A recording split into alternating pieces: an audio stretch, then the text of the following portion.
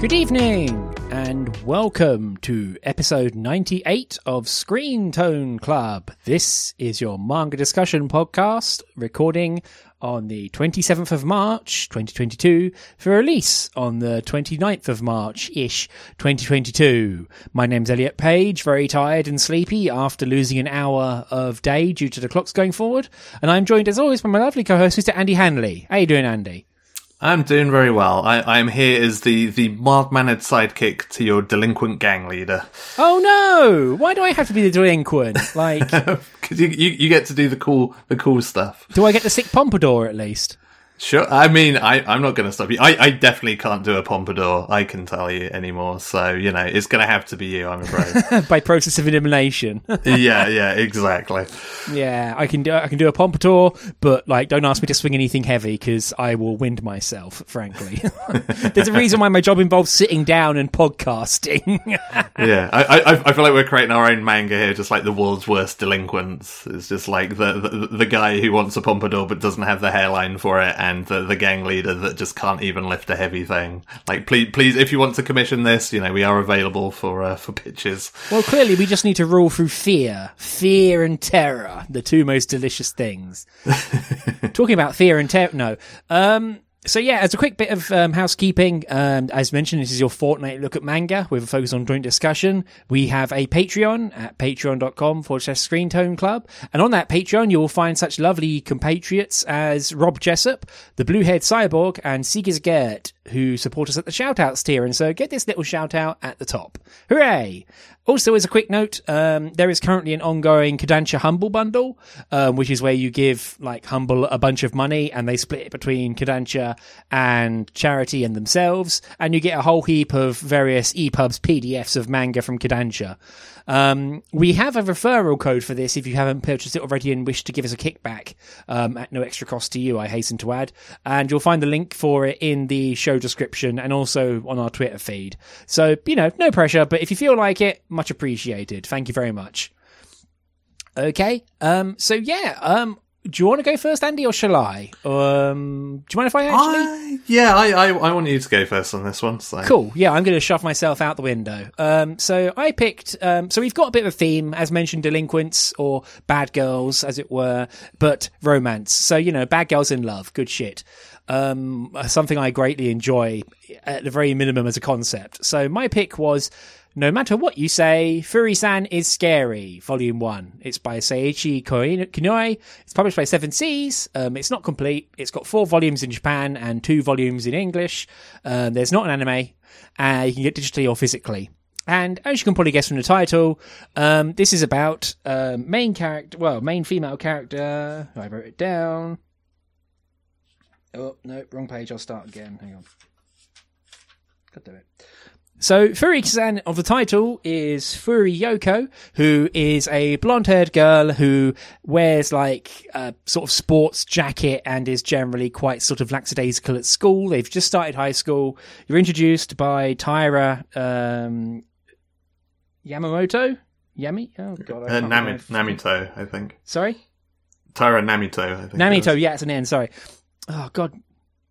So yeah, we're introduced to Taira Namito, who is first-year high schooler. He's a bit nondescript, a bit wimpy, a bit nothing, frankly. And he starts high school thinking, yay, maybe I can, you know, stretch out my legs a bit. And he ends up sat next to Furi-san and decides, oh no, she looks like a delinquent. She's scary. And it turns out, unfortunately, no, she's not. She's just a maiden in love. She's kind of fallen over for Taira, kind of at first sight, just because he's got a cute face, in her opinion. And, you know, every single little misunderstanding or thing or interaction just seems to do nothing but drive her more and more into crush territory. And so what follows is, you know, a moderately sized manga volume, 140 pages of, frankly, the same joke over and over again. It's structured very much like a 4-panel manga with 4 vertical panels per page, and you know, very rarely does it break this mold and structure. And so most of the series has kind of the same cadence, and a lot of it comes down to the same joke of, oh, she likes him, but is scary and accidentally giving off wrong vibes. Or, you know, he keeps accidentally doing stuff that makes her like him. Or, towards the end, you get other characters who get in on the fact, and they've clocked what's going on because they're not morons, and they both go to Yoko with Furi-san and say, hey, I'll support you, which is nice. But yeah, and also you get a few teachers in on the act who are like kind of like laughing or goosing the pair of them along. And that really is kind of it, like, frankly. To use a phrase my dad would use, this series is rather thin gruel. Do you think the same, Andy? Yeah, I generally agree with you. I mean, I was certainly, through, like, the first half of this volume, I was kind of tapping my fingers a little impatiently because it's like everything about this is very cliche. You've seen it all before in other series, and it doesn't really do anything to kind of break the mold or be like, oh, hey, this has done something interesting. It kind of has a couple of saving graces for me that kind of turned me around to a certain extent by the time I reached the end of this volume. Like, the first is that Furi is just, like, really sweet, and the more time you spend with her, the more you're just like, there was definitely, like, a turning point where I went from just, like, rolling my eyes at all the cliche, like, oh, when she tries to smile, everyone thinks that she's, kind of grimacing and, being threatening, all of that stuff. But, like, when you get to spend more time with her, it's just like, actually, she's kind of adorable, and I'm rooting for her. So, that kind of gave me sort of some skin in the game. Like, I had some investment in her character by the end of just like, I hope things work out for her, because she seems cool. She ends up kind of sorry, Andy. She ends up kind of becoming the point of view character, even like after about, like, as you say, about halfway through, it seems to realize where the series seems to realize where its bread is buttered and stops focusing on Tyra and just shifts seamlessly over to Yoko, and is much better as a result, because, as I say, she's not actually a delinquent. We don't know why her hair's blonde, and who cares? Who gives a fig? But, she has a little brother and appears to have more family hidden somewhere. We haven't met them yet. But, she makes dinner, she makes lunches for her family, and she's clearly a doting sister and someone who likes cute things like cats and stuff. And, people who like cats can't be bad, surely. And so, like, I think once the series realizes that, like, she is the actual star, and also, as you say, she's a sweetheart and just kind of a blushing maiden who has a rough exterior, and that's kind of the point when it goes from, oh, it's the same joke every time to, well, yeah, it's the same joke every time, but it's now working a lot better. As I say, the characters do more stuff together, and you kind of see that part of it, which makes it, frankly, a lot more endearing, at least to myself. Yeah, and Furi is just a more interesting kind of character. Like, Tyra is kind of bland milquetoast self-insert fodder. Like, I mean, I only read this, like, volume, like, a week ago. I already couldn't really tell you what he looks like. It's like, if you asked me to describe him or anything about him, it's just like, there's a manga protagonist. There's literally nothing to him. Like, I think even other characters, when they're introduced, like, even his friends are very much like, man, you are nothing. like not bullying, but, like, even Furi's seat neighbor in front of her who finds out about her crush, like, her mental image of him is just like a nothing SD head saying tra-la-la. And it's like, he doesn't have a lot of presence. And for someone who went into high school to try and, like, do the whole high school debut thing and, stand up more for himself, kind of not doing a lot there, chum. I mean, we've read a few of these sort of concept stories recently, but, like, Senpai from Nagatoro-san has you beat in every way, frankly, at least in terms of, like, self-actualized personal growth. Yeah, exactly that. And like, I feel like a lot of these, no matter what their starting point, they kind of manage to find, a niche for their, male protagonists to kind of sit in where you're at least like, they seem decent enough. Whereas, like, Tyra's just, like, entirely forgettable. But like you mentioned, like, Furi's kind of, becomes her friend who sits in front of her, like, Kaho Maeda, I think her name is. And, like, she is the other thing that I think helps to turn this series around, because that whole bit when she gets introduced, it looks like it's going to be the start of another long-winded kind of, misunderstandings for who's a delinquent, she's going to be scared of her. But, like, it kind of cuts straight to the chase where she's like, oh no, I'm sat in front of the delinquent. Oh wait, the delinquent has a crush on this boring kid. maybe actually this is kind of adorable. Oh, turns out she's kind of sweet, and let's be friends. Yay, we're friends now. And like having her kind of added to the cast really helps. I think, because it comes alongside that shift in perspective towards, being more Furley's point of view, but like having Furley not just be the friendless kid, and actually having her have like a decent friend who she can start hanging out with and like talking with, that really helps to kind of power things along as well, because it just adds an extra kind of element, an extra bit of dynamic to it that isn't just people being scared of her. And so that was the other thing that, like, by the end of this volume, it's like, not only do I like Furley's character, like Kao's pretty great as well. Like, she's just really good supportive friend of like, how you think that nobody realizes that you've got a crush on Tyra, but like I've clocked it straight away, and I'm here as like official cheerleader in the background for this stuff, and she helps like power things along at the same time. Yeah, she's very helpful. Like, even when her impact is small, it's like, just a sensible person in the room to turn to and go, right? And then they go, yeah. And then you're like, oh, good. Okay. Forward momentum on this storyline. That's good. Exactly. Which is more than can be said for like the Otaku character, like the cunningly named Octa Takuo. I was about to mention that. Yeah, I saw that and I was like, oh, okay. He's an extremely exhausting character for his introduction chapter, and then by the end of it, I'm like, okay, fine. Like, you've got your place in this series, and if he hadn't, like, the fact that he figures out Furi's crush is like, oh, okay, like, he's not just going to be like this other weird joke, although he still is. Like, he's, he fits into the like weirdly like onion shaped otaku guy who says Dono at the end of his sentences.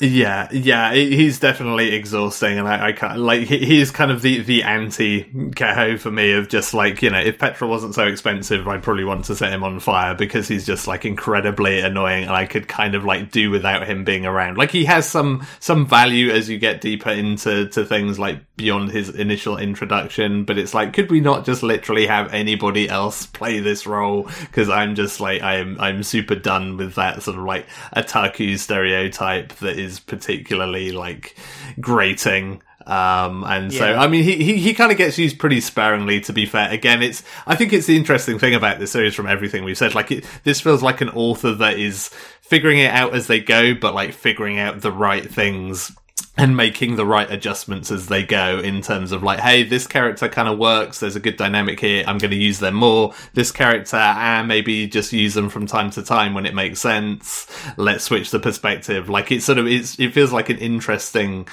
growth across this volume of just like an author figuring it out and kind of finding a formula that works in real time. Yeah, I mean, I must admit, I came out of the gates, guns firing, but it starts to leverage its core joke, I suppose, but also, like, yeah, it gets better as it goes along. It's definitely on an upward trajectory. I feel like the part where the moment which made me go, oh, I think the author gets this series, was chapter 6, when it starts with, a full page picture of Furi sat in her chair wearing a pair of glasses. And you're like, aha, you have figured it out. Like, you figured out what people want. Maybe that's just me. I don't know. But yeah. No, but I mean, I think it is kind of emblematic of, the series sort of finding, like, between just trial and error and perhaps just finding a bit of confidence in itself as to what it needs to do. It definitely dials it in at some point. And yeah, so I sort of came out of the end of this one thinking, like, you know what? I had a good time with this. Like, it's not a kind of like hard recommend, oh man, you have to read this. Like, it's hilarious. It's amazing. All these characters are incredible. Like, but it's very much like, yeah, you know what? After a slow start, I kind of had a pleasant time with this. I enjoyed my time with, a bunch of the main characters. Maybe not enough to read more of it necessarily, but, I feel like I got something out of it. It made me smile. I was like, some of these characters are cute. That's good enough for a series of this ilk.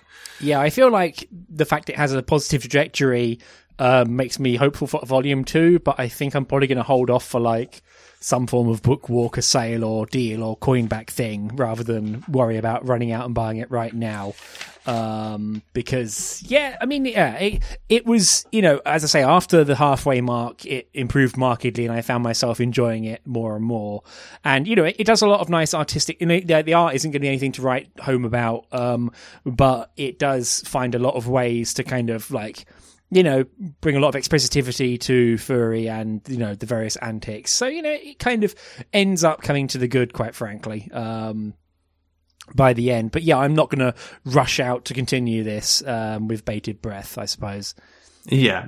I mean, I think visually, it's exactly that. It kind of, it does everything that it needs to do in terms of, expressions and stuff. Like, its character designs are all on point.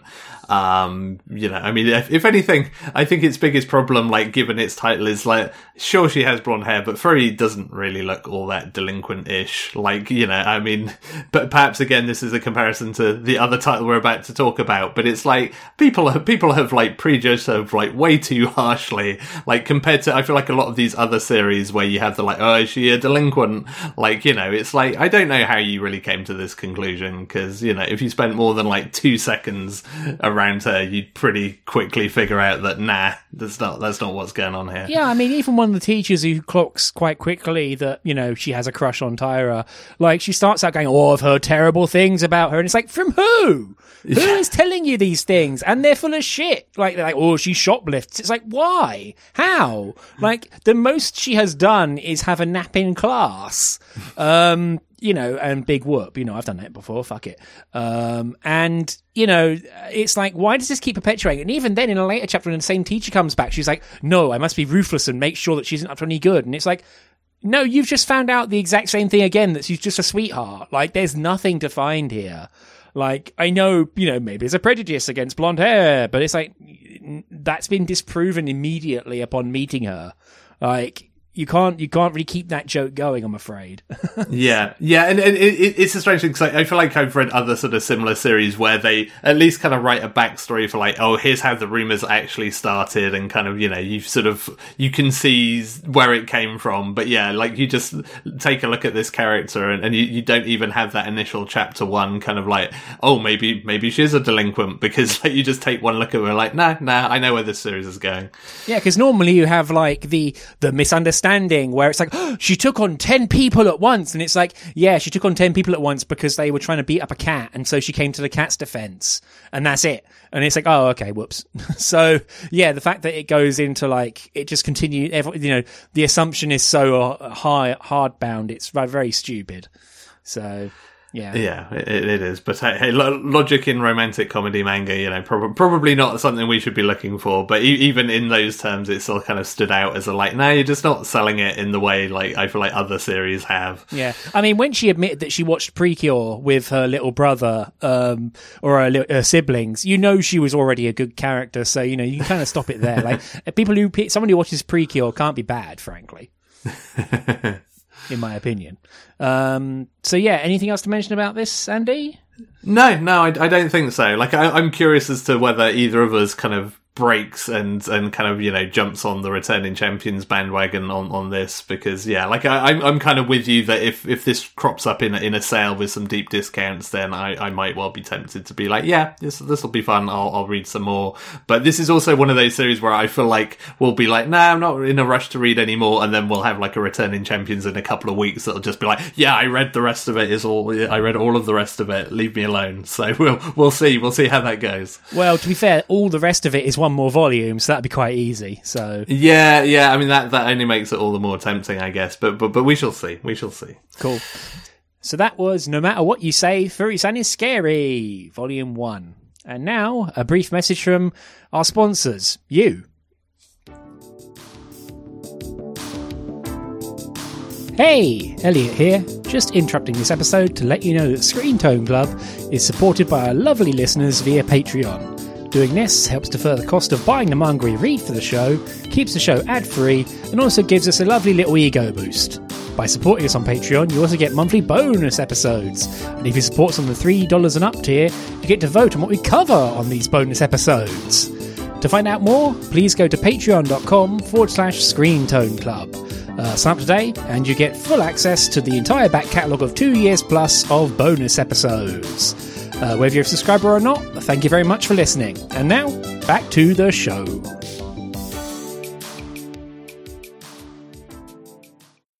Okay, and so moving on to our second topic of the episode, over to you, Andy, for I Belong to the Baddest Girl at School.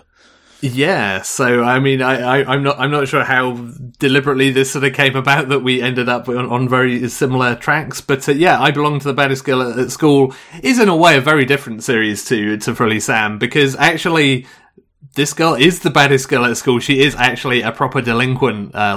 She has some members of her gang and everything. And, so, she's the real deal. No fake delinquents here.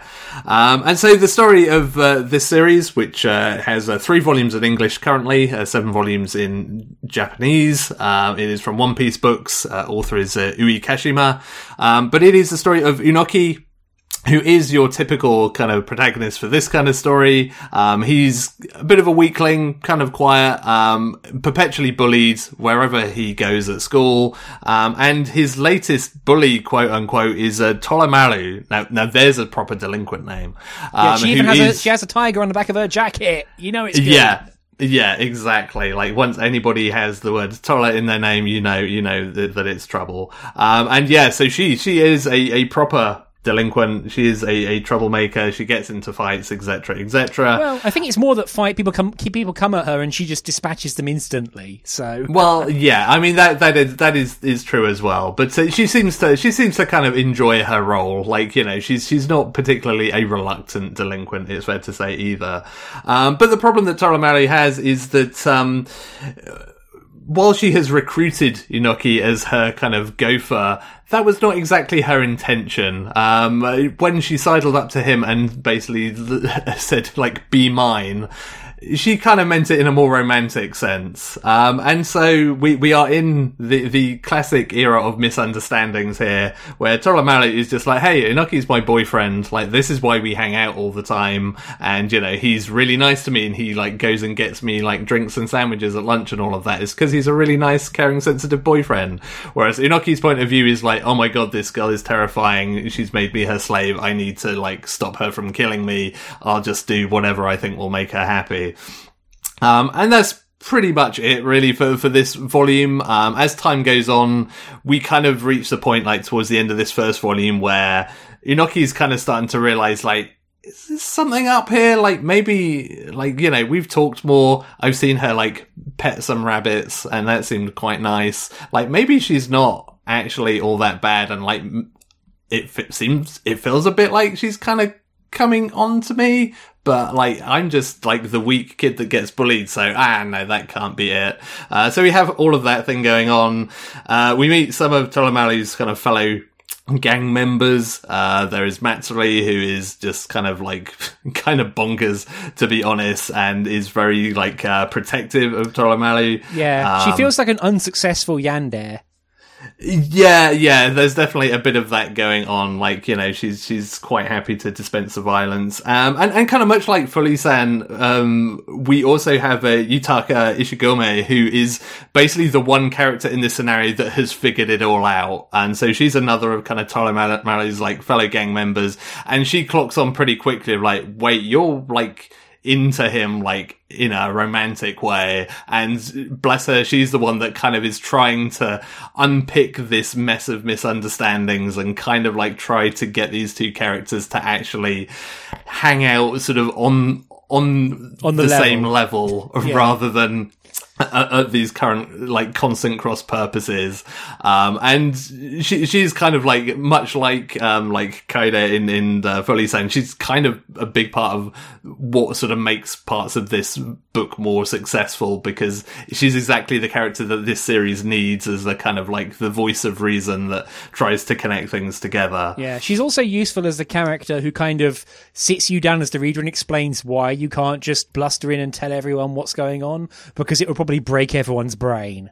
Like, she's the person who stands back and sort of, like, pinches the bridge of their nose to release the tension and goes, oh, okay, fuck. because that's kind of the position they've ended up in, because they're the one person who's got more than 3 brain cells to rub together, and even says, like, how do you end up in a misunderstanding this bad? And it's clear that everyone has, as I say, like, Toromaro thinks she's in a relationship with Unoki and thinks he's just being a bit coy. Unoki thinks he's a gopher, and, Matsuri is just Matsuri, frankly. She's her own weird fucking nightmare. And so, it's just a case of, like, cutting this knot is not going to be easy.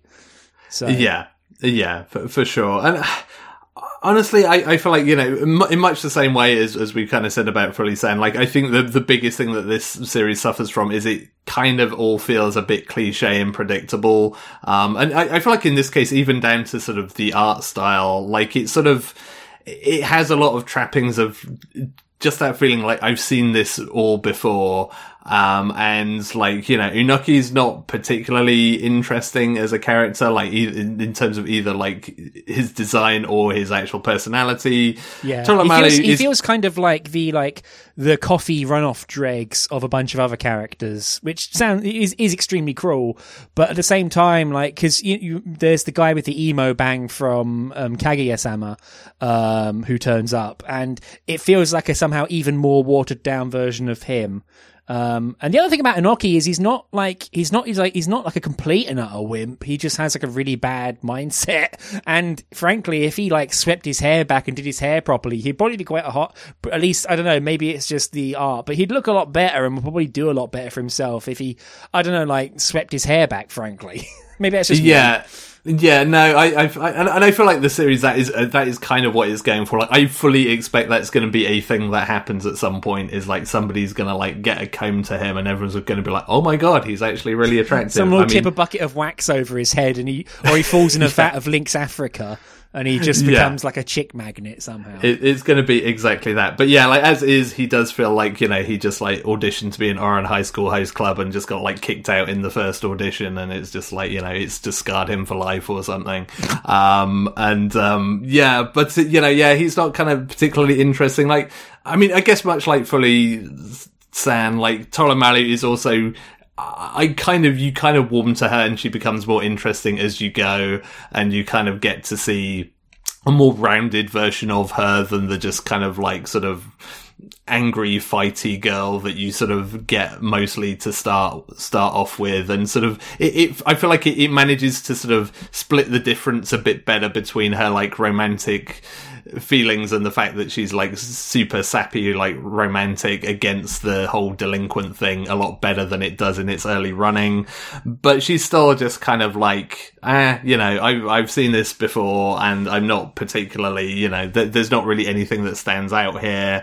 And then the other characters, they do round out the cast in their own various ways and give kind of different bits of the pinball table, if you like, for the various characters to bounce off of. But kind of Yutaka aside, they're just kind of like, they're all fine. Like, everything in this series is fine. Like, there's nothing terrible or offensive, or there's not a kind of like, oh yeah, this is just really badly written or plotted. Like, it's all functional, it all works. But I feel like, at least Fully San, I kind of had points where I was just really like rooting for Fully, as we mentioned, whereas this, I was never particularly invested in. Like, I kind of don't really care if the main two characters get together or not particularly. It's just kind of like, yeah, whatever, whatever happens. Yeah, I have like a minute. I mean, to be fair, I've read up to volume 3 of this, so I'm not going to reference events in later volumes. But in general, rereading this first volume, it feels like a series that is like, I might have used this phrase before, but it feels like less than the sum of its parts somehow, where, I like the idea. I like the characters. I think one or two more characters, especially like, the problem is that you can't really give Unoki a friend because you've made him so pathetic that he can't really have a friend. Like, all he can really have are like people who take advantage of him. And so that kind of gets him stuck. But I feel like the series quite often like somehow like misses off or gives up the big payoff for the very boring gag. Like, where it's like, okay, you've got a setting here and you've got like an idea for this chapter, and then it kind of just ends in a bit of a limp way, and it does this continually.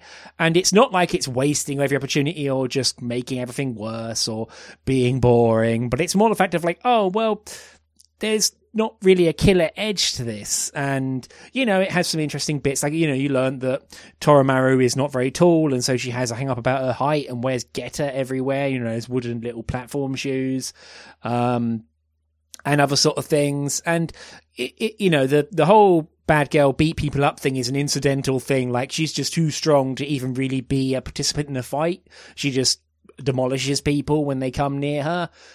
Which, you know, is its own strength, but equally makes the fighting angle a bit boring because she doesn't actually do anything. I mean, like, you know, it feels like she's a delinquent just because she's become king and everyone who comes at her gets annihilated. So it's like, well, it's not like she's doing anything actually delinquent worthy. You know, as you say, she spends all of her time being a maiden in love. And, you know, of course, you always see both sides every interaction where it's like, okay, she sees this, he sees this, therein lies the joke. And then we move on. So yeah, it's a series I desperately want to like more. I mean, hell, I've read three volumes of it so far, and I'm probably in for the rest, given it's 7 total. But like, and as I say, I like the core ideas, and it does do more in later volumes as characters start to twig what's really going on, but then second guess themselves and start to like 2-step hot foot around it, going, oh, what if I break it? You know, what if I ruin what we've got here, even though what we've got is built on all these misunderstandings? But especially in this first volume, it feels very much like, you know, you've got this like very powerful car, but you're running it at 30 miles an hour, at least for myself. Does that tally with you at all, Andy? Yeah. I mean, definitely, you know, I mean, one of the first kind of notes that I wrote was like, this series is really stretching its misunderstandings. And like, I think, again, people are probably, you know, people probably have a drinking game around this podcast when whenever we mention Nagatoro in comparison, you take a shot. But like, you know, you look at something like Nagatoro, which, you know, I mean, you know, the whole Inoki has no friends thing, like, you know, Nagatoro gets itself out of that issue with Senpai by, he kind of ends up becoming buddies with, you know, the other girls that Nagatoro hangs out with. And it kind of, it does it in a way that organically kind of works. And this, I feel like this series is sort of trying to angle in the same direction, but, you know, maybe not, doesn't quite get there in the first volume. But again, I think it's just, this feels like a sort of, again, as much as you have Inoki kind of starting to maybe twig that something is up in this volume, there's not a real kind of solid feeling of progression in terms of like the characters and their relationships. Yeah. Or even perhaps a direction of travel. You know, it's just kind of paddling around in a pool. Yeah. And it kind of, you know, it has its nice little moments where, you know, like Inoki gets to see a bit more of kind of, you know, Toromaru not just being a delinquent and whatever, and kind of realizing, oh, like, you know, there's a softer side to her, she likes animals, etc. But it feels like those are really good, like, opportune moments for it to kind of follow through and do something to kind of denote, like, you know, a change in that relationship or some kind of progression. Like you say, some kind of direction of travel. But it feels like one of those series that is kind of scared to do that. And so it always reverts back to type and finds a reason to kind of, to undo that almost and be like, oh no, but she's still a delinquent. And it's like, you know, it just once or twice, it would be nice just to have that mask slip a bit to give a bit more credence to the idea of like, oh wait, maybe she does actually like me romantically, and, you know, to offer something a bit more than it does up there. Yeah.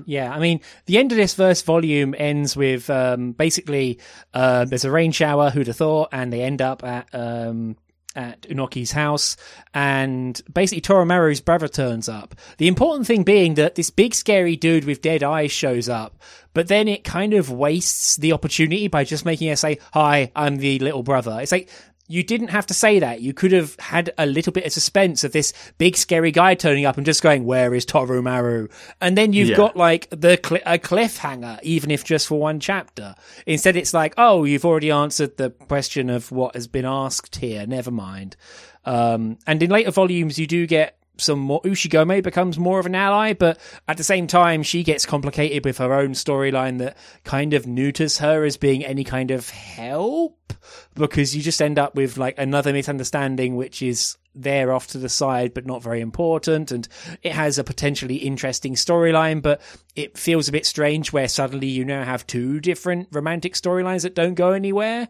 So yeah, apologies, like this is dipping into volume 2, so I'll stop it now. But yeah, I want to sink my teeth into this and enjoy it, but I still like it, but there isn't the depth to really dive into for my money.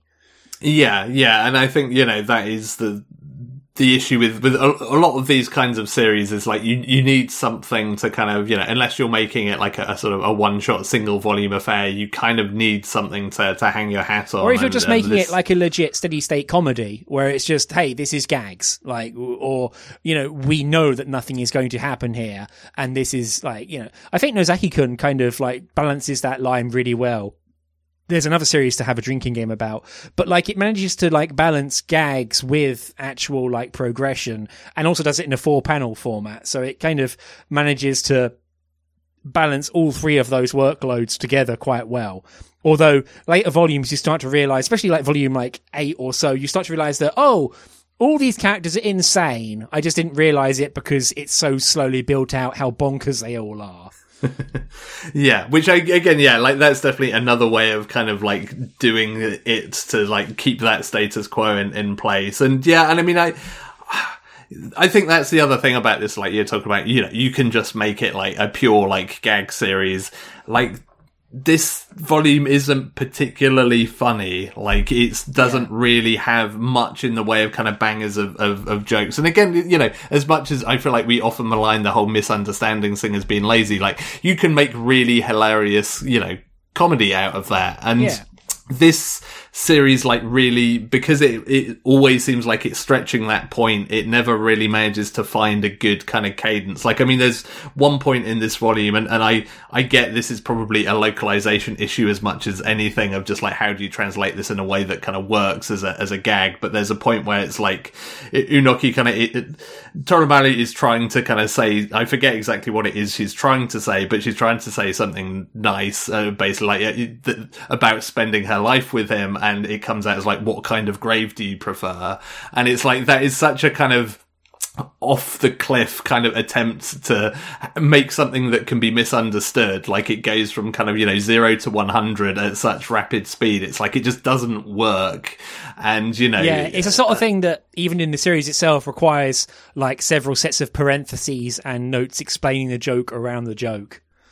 Yeah, and it's like, you kind of, again, what we're on the Nozaki-kun bent, like that series is so nailed on at kind of having those moments of misunderstandings in a way that is genuinely funny, and like you say, ultimately because all the characters are bonkers. But like, there are series, and again, Kaguya-sama, like Love is War, that's another series that does that really well, where, it can create those sort of moments and toy with them in a way that is funny and kind of interesting at the same time, whereas this, it always felt like it was having to reach to keep up the status quo. And I think that's always a problematic place to be, because you kind of, if it doesn't feel like it's an easy kind of like, of course, nobody's figured out anybody else's intentions because of this and this, it kind of works. But here it feels like it's having to paddle so hard beneath the surface just to keep up the pretense of like, oh no, this is here's the misunderstanding. It's a real kind of a bit of a slog to try and kind of get any comedy out of it, let alone anything else. Yeah, it definitely feels very much a case of like, you have a joke in your mind, but you need to get the run up to it. So, oops. There was another series I was going to reference to make this even more annoying in terms of just picking out other series. Oh, I remember now. Like, you can't, like, for a comparison on the comedy side, like, some people may not like it as much as I did, but We Never Learn, I feel like, had a really good way of building up for like massive, like head into desk comedy misunderstanding moments where it's just like, oh, you idiots. Like, you spent 20 pages in this chapter and it ends on this really kind of like stupid gag joke, which works because it's real dumb. So yeah, although that series could be argued to be have done some other stuff stupid, but it had some real good moments of like, you know, it knew how to end a chapter with a laugh at least. Yeah, well, and it kind of, I feel like that series, you know, as much as I'm not a fan of it, like, it goes for it and it sells its jokes. Like, I think that's the as much the issue here as anything is it doesn't have the kind of the window dressing, you know, it's like, you know, comedy is not just telling the joke, like, it's about delivery, and I think that's where this series kind of falls flat a bit, because it doesn't have the delivery of something like a We Never Learn, or even like, you know, early volume like Nisekoi. You know, it swings for the fences and it kind of goes for it, whereas this, it doesn't feel like it puts the swing into it to try and kind of, you know, to knock it out the park, and so it just kind of feels a bit, it often falls a bit flat. Yeah, when you can't really swing for the fences when you've been crammed into 2 panels and you take a joke that could be interesting, like misunderstanding that Toromura actually rather wants to eat this rabbit she is petting, and instead it's like, oh, you just crammed this joke into 2 panels, and so of course it's not going to work, and why you have to like put parentheses around it and kind of very carefully silo off the bit where you point out this is the funny joke. You know, to like, you don't even get much space to split the misunderstanding, as it were. Yeah, exactly that. So I think it's kind of, you know, the timing and delivery is just off there, and I think that's why, like, ultimately, you know, an unfair kind of, you know, not quite as like to like as it maybe sounds comparison, like, between the 2 series that we're talking about on this podcast, but like, Furusen is the one that I came away from with at least kind of a smile and like, yeah, you know, I like some of these idiots and I kind of want to see how they get on. Whereas, you know, I belong to the baddest girl at school. I was like, yeah, I'm quite happy, like, hearing secondhand about anything that happens in this series. I'm not really invested in any of these characters myself. Yeah. To do the weird like comparison, like, I want to like the concept of I belong to the baddest girl at school more, but I found myself by the end of it enjoying Furusen more as an actual reading experience. So yeah there you go. 100%. Is there anything else you want to mention about this? No, I don't think so. No, that's fair. Yeah, some of the translation can be a little bit ropey. I know some people have complaints about One Piece books. I have a complaint where the file my e-reader download was 23 meg, but it looked okay, so I couldn't see any colossal problems. But that was kind of a shock of like, wow, that's a small file. What's going on? So yeah, it seemed to look okay for me as well. So yeah, I mean, the translation, it never really kind of stuck out to me as like, oh, this is really ropey, but yeah, it definitely felt a little bit clunky in places where it could maybe have been a little bit smoother. Yeah, I think the main theory is that some other titles that One Piece books have done have attracted some complaint. So yeah, cool. So yeah, that's I belong to the baddest girl at school, and so moving on to mentioning what we're talking about next time. So I was going to pick your pick, Andy, but then I bought something on a complete and utter random whim that I now want to talk about. So I have picked Volume 1 of the recently released Run on Your New Legs. There you go. It looks a lot more interesting in the cover treatment, I swear. The name, I'm just making it sound boring, don't worry. Andy, how about... Oh, sorry. Yeah. Andy, how about you? Yeah, so amusingly, you picked the series that I was going to pick. So we've somehow like done some kind of weird like sci-fi brain transfer, I guess. Because we have spent too long together. Yeah, it's almost like we know each other's tastes. We finish each other's sentences. And so yeah, my pick for the next podcast is, it will be a surprise to nobody. There is a new Nagata Kabi work out, My Wandering Warrior Existence, and of course I want to read that as soon as I damn well can. So that is my pick for the next episode. Grand. Yeah, we can delve into that. Thank you very much for listening. Apologies for the slight break in service last calendar week. My internet stopped working and BT took a week to fix it, and I couldn't really reliably have a decent podcast experience on my phone connection, so womp womp. We put out a Returning Champions podcast episode to kind of fill the gap, and I hope you enjoyed that. We've had some positive feedback about those. Feel free to join the Patreon to find out more about those. But anyway, you can find the rest of our episodes at screentone.club. You can email us at show@screentone.club. My name's Elliot Page. You can find my personal stuff at Elliot Page on Twitter. Andy, how about you? Yeah, my name is Andy Hanley, and you can find me on Twitter at Hannahs1979. Wonderful. My cat is meowing up a storm in downstairs, so hopefully that doesn't come on the recording, but I need to go let her out. So from both of us, good night. Bye, everyone. Bye.